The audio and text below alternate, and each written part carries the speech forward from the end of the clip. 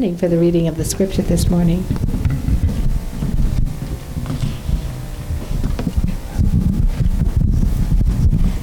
Good morning. Today I'm going to be reading out of Philippians chapter 4, verses 10 through the end of the book. Wow, we're done, Philippians. It's on pages 1166 and 1167 if you'd like to join in and read along. I rejoice in the Lord greatly that now at the length you have revived your concerns for me. You were indeed concerned for me, but you had no opportunity. Not that I am speaking of being in need, for I have learned in whatever situation I am to be content. I know how to be brought low, and I know how to abound. In any and every circumstance, I have learned the secret of facing plenty and hunger, abundance and need. I can do all things through him who strengthens me. Yet, it was kind of you to share in my troubles. And you, Philippians, yourselves know that in the beginning of the gospel, when I left Macedonia, no church entered into partnership with me in giving and receiving, except you only. Even in Thessalonica, you sent me help for my needs once and again. Not that I seek the gift, but I seek the fruit that increases to your credit. I have received full payment, and more, I am well supplied, having received from Epaphroditus the gift you sent, a fragrant offering, a sacrifice acceptable and pleasing to God. And my God will supply every need of yours according to his riches and glory in Jesus Christ. To our God and Father be glory forever and ever. Amen. Greet every saint in Christ Jesus. The brothers who are with me greet you. All the saints greet you, especially those of Caesar's household. The grace of the Lord Jesus Christ be with your spirit. Let me just pray. Heavenly Father, Lord, I just thank you for your word. And Father, I just pray that you would give our brother peace and wisdom as to what it is that you have for him to share with us, and let us hear and apply what it is that he's taught us. There's so many rich words in this about how to just have a good life, and putting aside all the other things that we don't need. We know that you will provide, and so help us to hear and apply what it is our brother has to share. We thank you, Father. It's in Jesus' name. Amen. Amen. Thank you.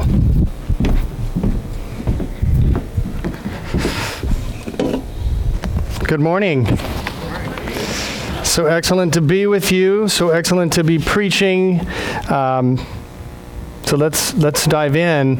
In 1963, Johnny Cash penned a song, and I can't go as low as "Here Was a Man," on his Spirit of Christmas album. He performs it in a narrating form about Jesus and his crucifixion and his life and the impact that he had on the human race.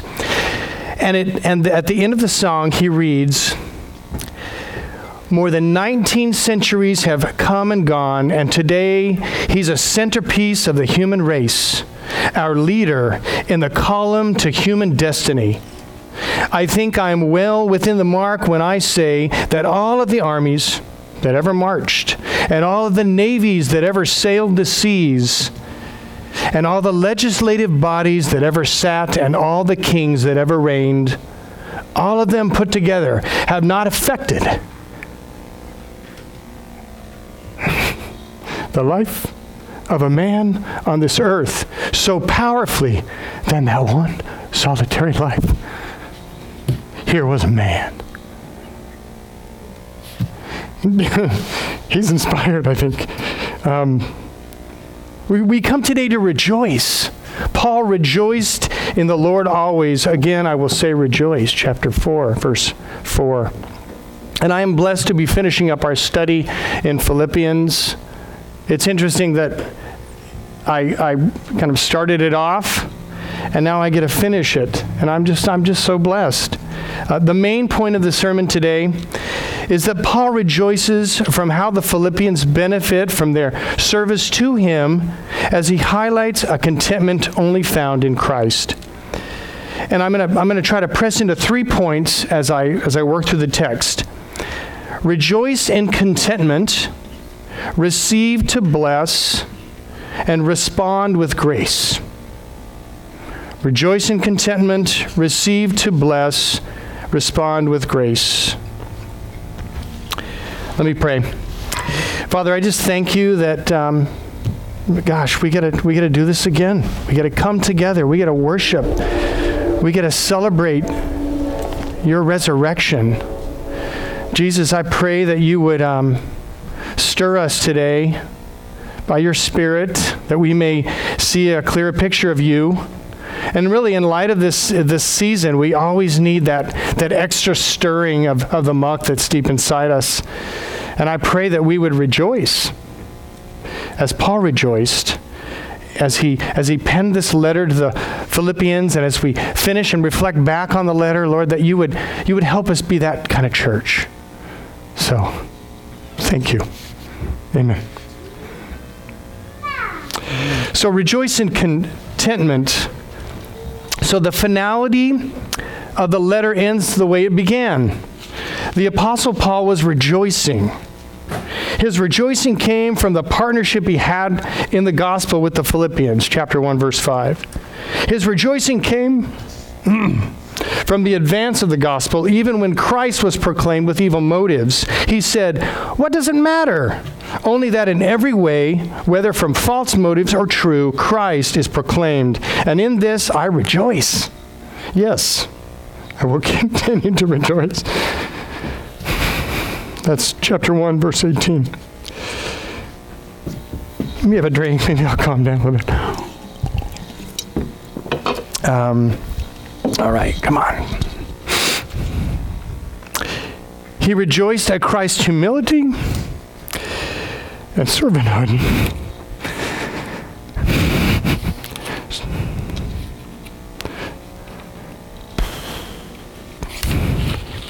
Chapter 2, verses 5 through 11. Paul rejoiced having 2 brothers, Timothy and Epaphroditus, to share ministry experience.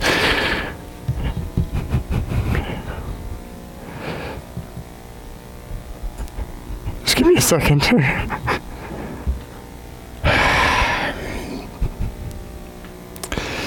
And pastoral care for the church.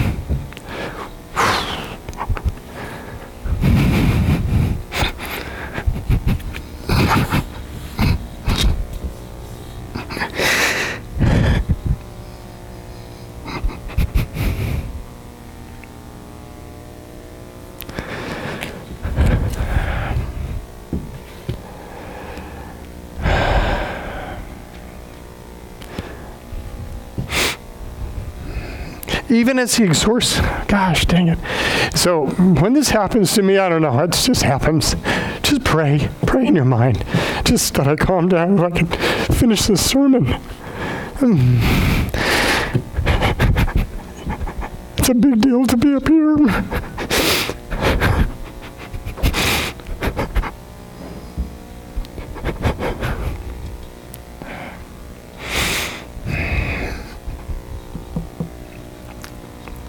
Okay.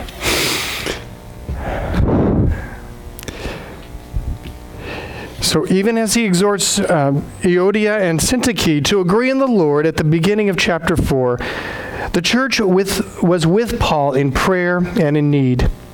In verse 10, it says here, "I rejoiced in the Lord greatly that now at length you have revived your concern for me." So he's rejoicing. Paul acknowledged that the Philippians were revived, and another translation said renewed in supporting him.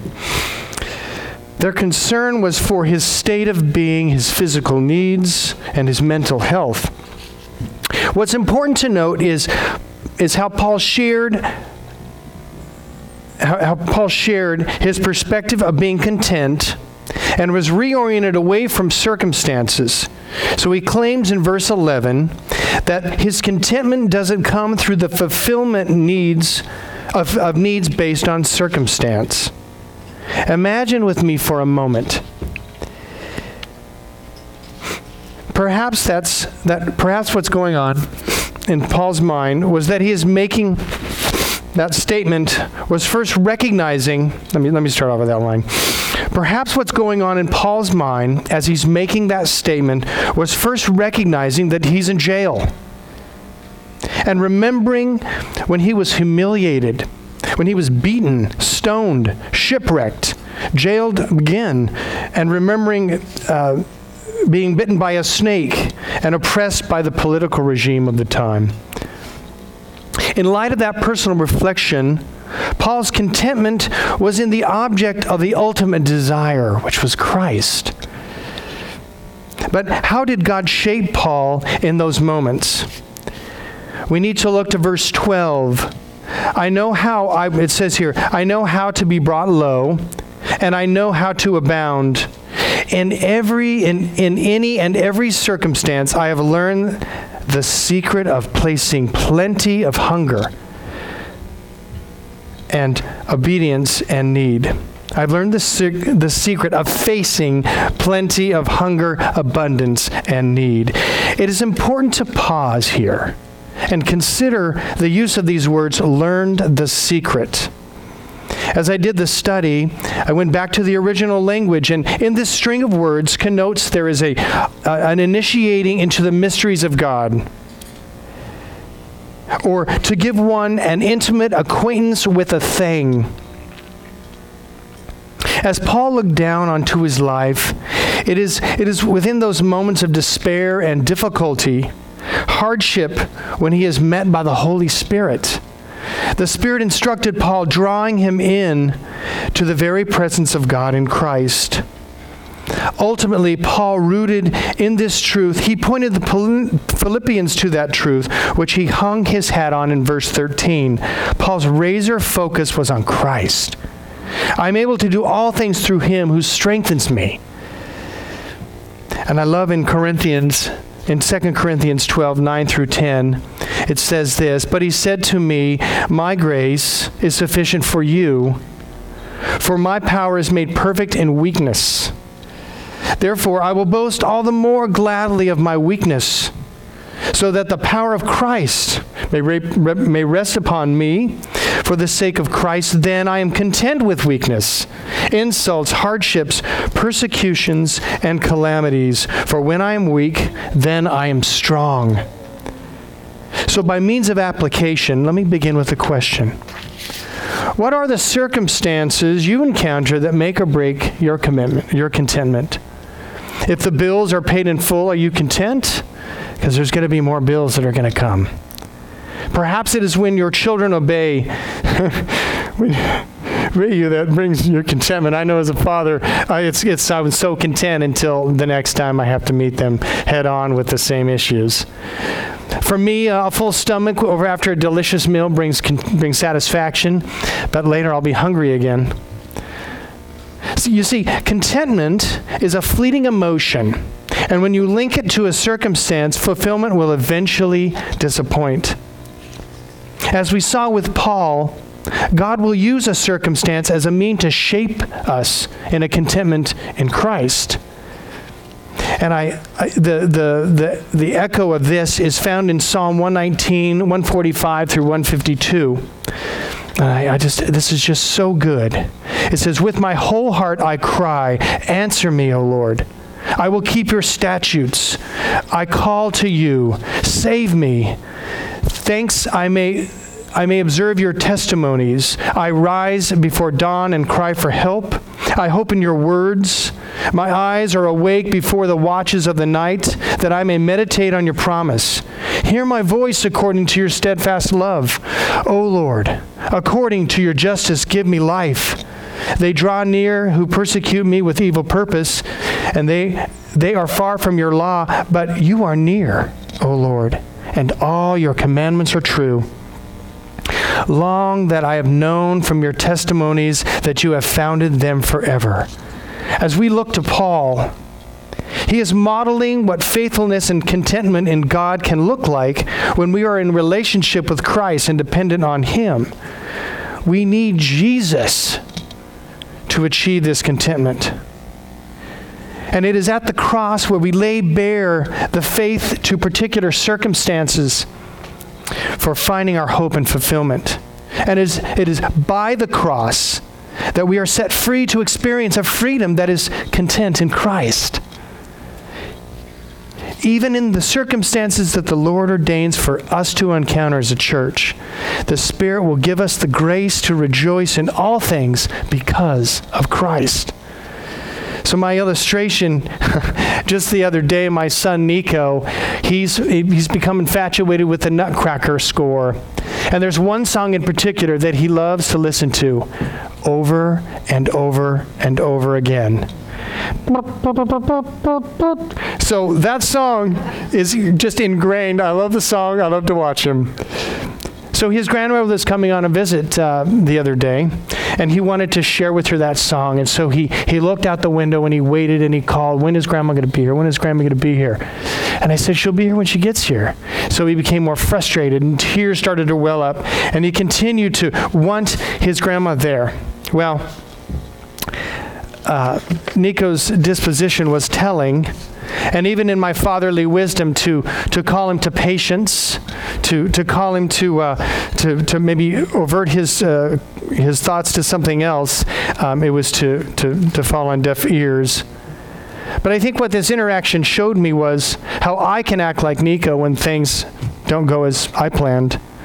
Only by God's grace can I take my eyes off myself and fix them on Christ, and where my affection is reoriented towards Him. So we have a rejoice to contentment, and then we have receive to bless, Philippians 4:14 through 20. So what is interesting to consider how Paul transitioned from verse 13, which is I can do all things through Him who strengthens me, to then verse 14, yet it was kind of you to share in my hardships or trouble. And the Apostle Paul has received, as he's noted, the Apostle Paul has received everything needed in Christ to fulfill him. And yet, what he had received from the Philippians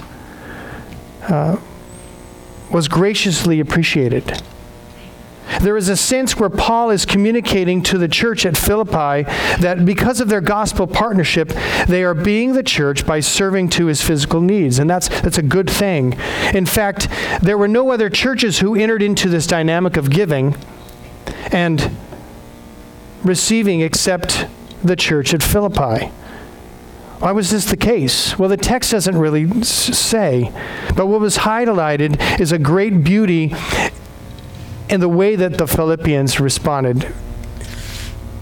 And if you remember in chapter 2, verses 3 through 5, it says here that, do nothing from selfish ambition or conceit, but in humility count others more significant than yourselves. Let each of you look to your own, not only to his own interests, but also the interests of others, having this mind among yourselves, which is yours in Christ Jesus. The Philippians took to heart this spiritual posture of service and unity as they aided Paul in his need. They supplied him monetarily, which was sacrificial for them and God-honoring.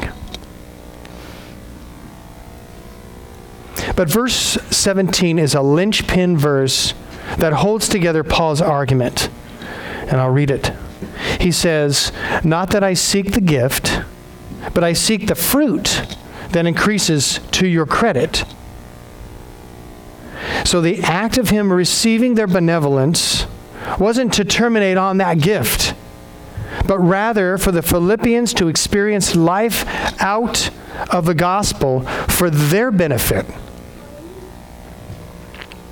The fruit Paul was referring to was faithfulness to Christ, dependent prayer, and concern for others.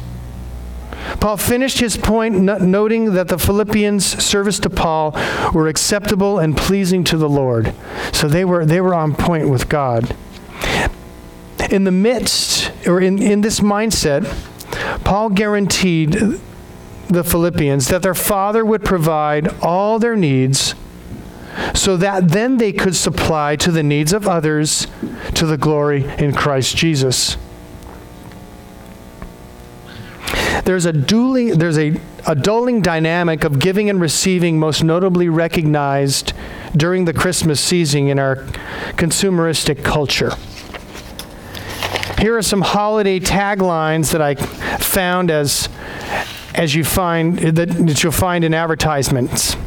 So we have peace and joy sold here. It is an awesome Christmas gift and it's on sale. Okay. You have everything, we have everything they want. My kids love that one. Out of control Christmas sale. In Acts 20, chapter 35, Paul says, "In all things I have shown you that working hard in this way, we must help the weak and remember the words of the Lord Jesus, how he himself said, 'It is more blessed to give than to receive.'" While this scripture is so convicting, during the Christmas season, there is a temptation to fall into the glitter and the gifts where the spirit of giving and receiving may have become a bit misguided. What is your motivation to give, to receive? In the Advent devotional, "Come Let Us Adore Him" by Paul Tripp, he writes in the introduction, "Sadly, many of us aren't gripped by the stunning, magnificent events and truths of the birth of Jesus anymore. Sadly, many of us are no longer gripped by wonder as we consider what this story tells us about the character and plan of God. Sadly, many of us are no longer humbled by what the incarnation of Jesus tells us about ourselves.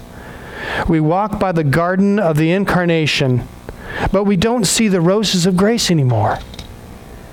Our eyes have gone lazy, and our hearts have grown cold."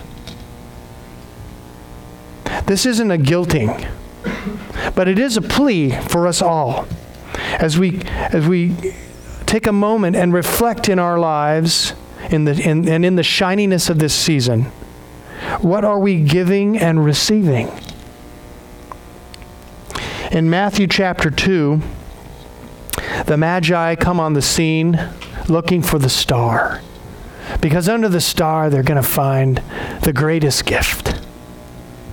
And we read in Matthew 10, or rather chapter 2, verse 10, "When they saw the star, they rejoiced exceedingly with great joy." With us in mind, God placed the star as a pointer to our wonderful counselor, our mighty God, our everlasting Father, and our Prince of Peace. In that moment, we look up to the star and we take our gaze off ourselves and we worship Jesus. And then 33 years later, we look up again at our Savior, and his arms are wide on the cross, and he's inviting us in to the kingdom.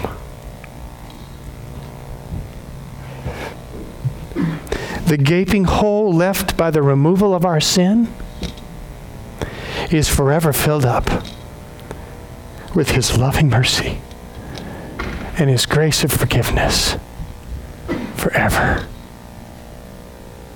We are justified before God, so we are free to enjoy this season rather than be bound up by the trappings of it. Wow. And so we can stand together as Christ's church, as Cornerstone, and we're partners in the gospel. As we corporately gather, we sing Christmas carols, and we rejoice with our voices during this time.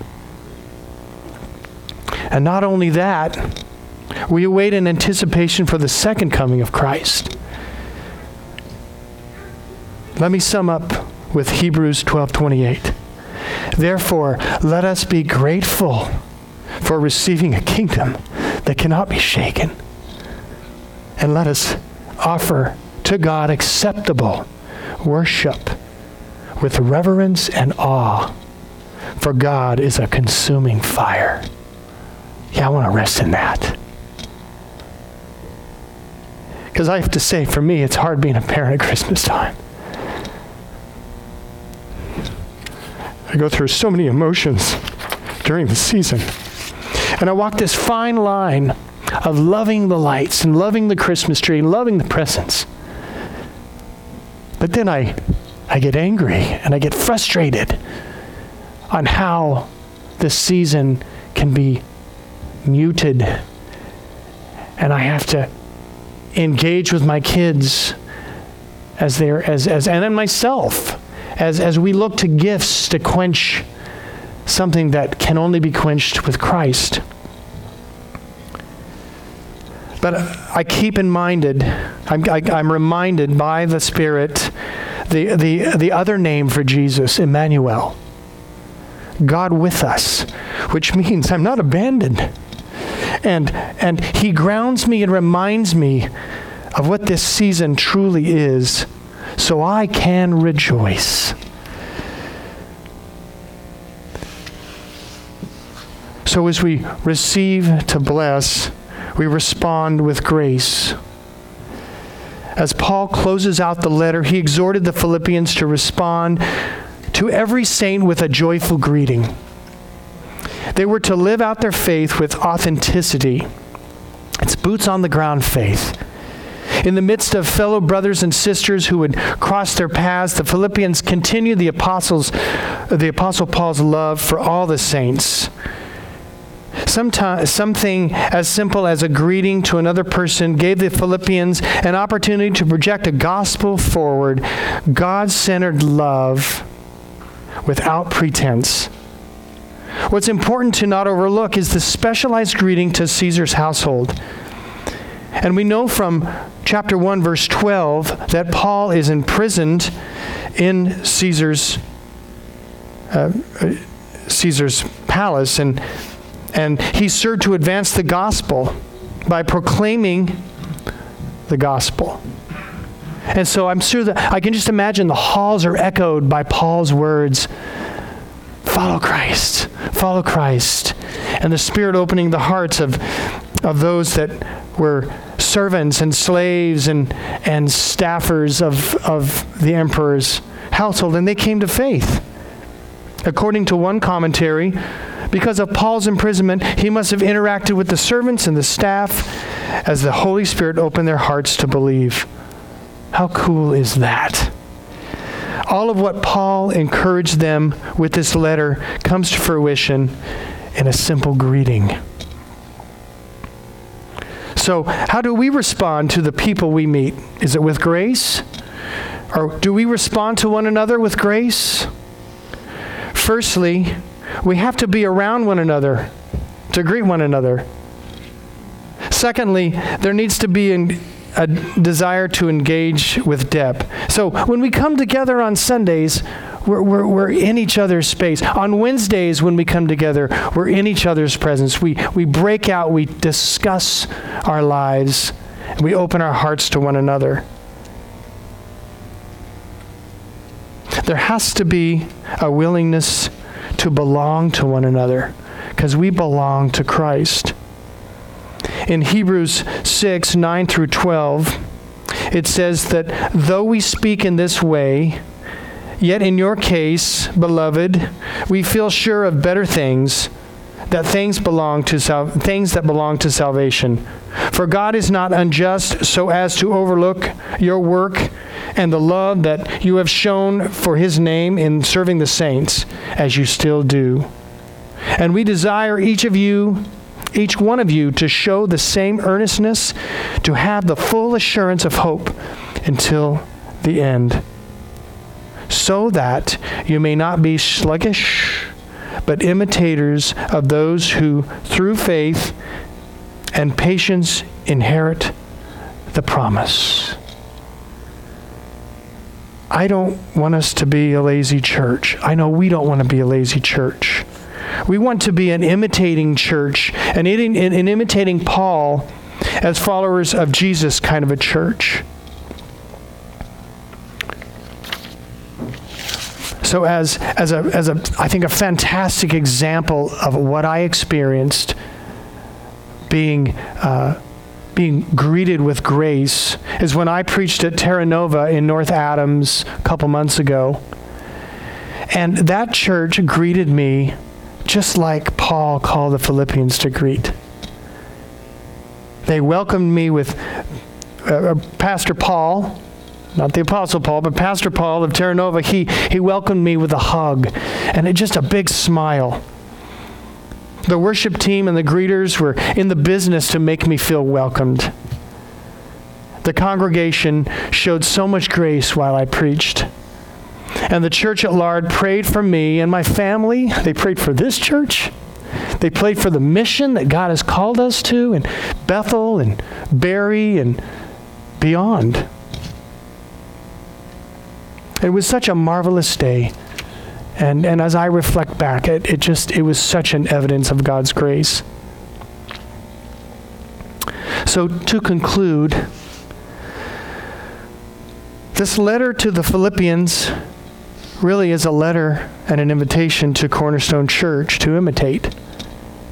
We follow Pastors Aaron, Tyler, and Chris, just as the Philippians followed Paul. Our elders rejoice over us, and we rejoice with them, with one another. Why? Because we rejoice in contentment we have in Christ. If you don't have this contentment, come talk with me. Come talk with us. We would love to chat and pray with you, to share with you this contentment that we can have in Christ. And if it is God's will, maybe this will be the first day that you experience Jesus. We receive to bless. We receive grace to bless the way Paul received the gifts from his church. We can bless the giving of others by showing big gratitude for their sake as they offer up their time, talent, and treasure. Taking the next step within that relationship to engage at the heart for their spiritual growth and maturity. As believers, we get to respond to one another with grace that was established for us before the foundations of the world. We get to look to one another in the eye with all the hope and the encouragement in Jesus this Christmas season. See, beyond the constraints of COVID, looking past the luring jingle-jangle of an advertisement for the next greatest gift, we, Cornerstone Church, can say, Merry Christmas. And I'm thankful I'm here with you. And I pray that you're thankful you're here with me. That's being a church this Advent season. And in that, I rejoice. Amen? Let me pray. Father, I just thank you for your words of truth. And I guess I have to thank you for the tears because they're real. I thank you, Lord, for this church that you've called me to be a part of, and you've called me to shepherd to some extent. I pray, Lord, that you would just enliven our hearts to believe in the truth of the gospel during this season, that we can look to the letter that you penned through the Apostle Paul as really just a playbook on how we can be a church that rejoices in you. I pray, Lord, that you would help us if there is a stirring in our heart for those that don't know you, Lord, that you would set upon them the grace to believe, and through it all, we would be a rejoicing church, a God-honoring church, and that our eyes would be lit up because of the gospel that's in our hearts. So we thank you in Jesus' name. Amen. Would you stand and worship with us again in song? Our next song is In Christ Alone.